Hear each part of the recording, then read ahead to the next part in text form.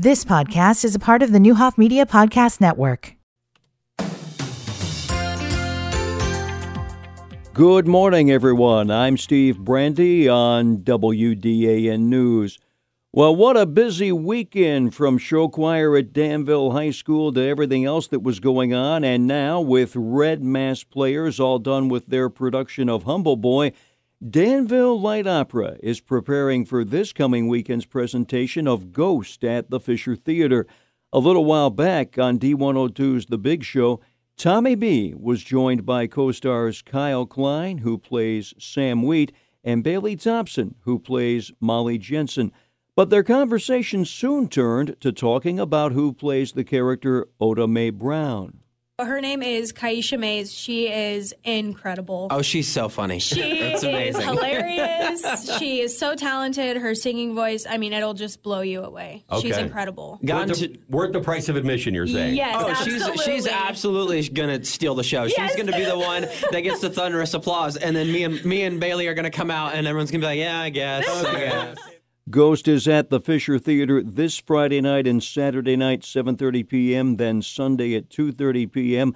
Go to atthefisher.com or DLO Musical Theater's Facebook page for tickets. They are $25 at the door, $22 ahead of time, $7 for students.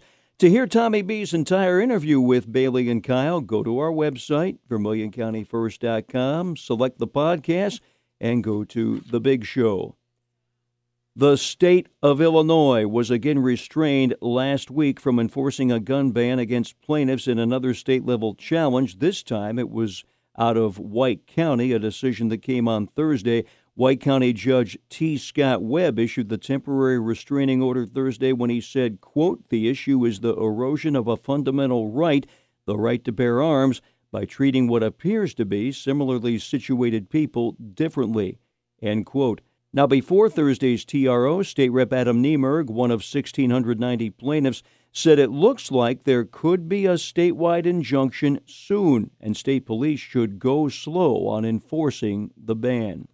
There's no need to be going out to gun shops. There's no need to be putting the cart in front of the horse, so to speak, because, we've got this in court, and it's looking like this TRO is going to apply statewide one way or the other. After the ruling, Attorney Thomas DeVore said he's progressing his case by issuing subpoenas for the governor and legislative sponsors of the bill. Where I'm demanding copies of each and every correspondence, who they met with, who they talked to, what studies they might have relied upon. DeVore says he's looking to prove what he says is a hollow rationale for passing the law. From the VermilionCountyFirst.com news studios, I'm Steve Brandy. You've been listening to the Newhoff Media Podcast Network. For more, visit newhoffmedia.com.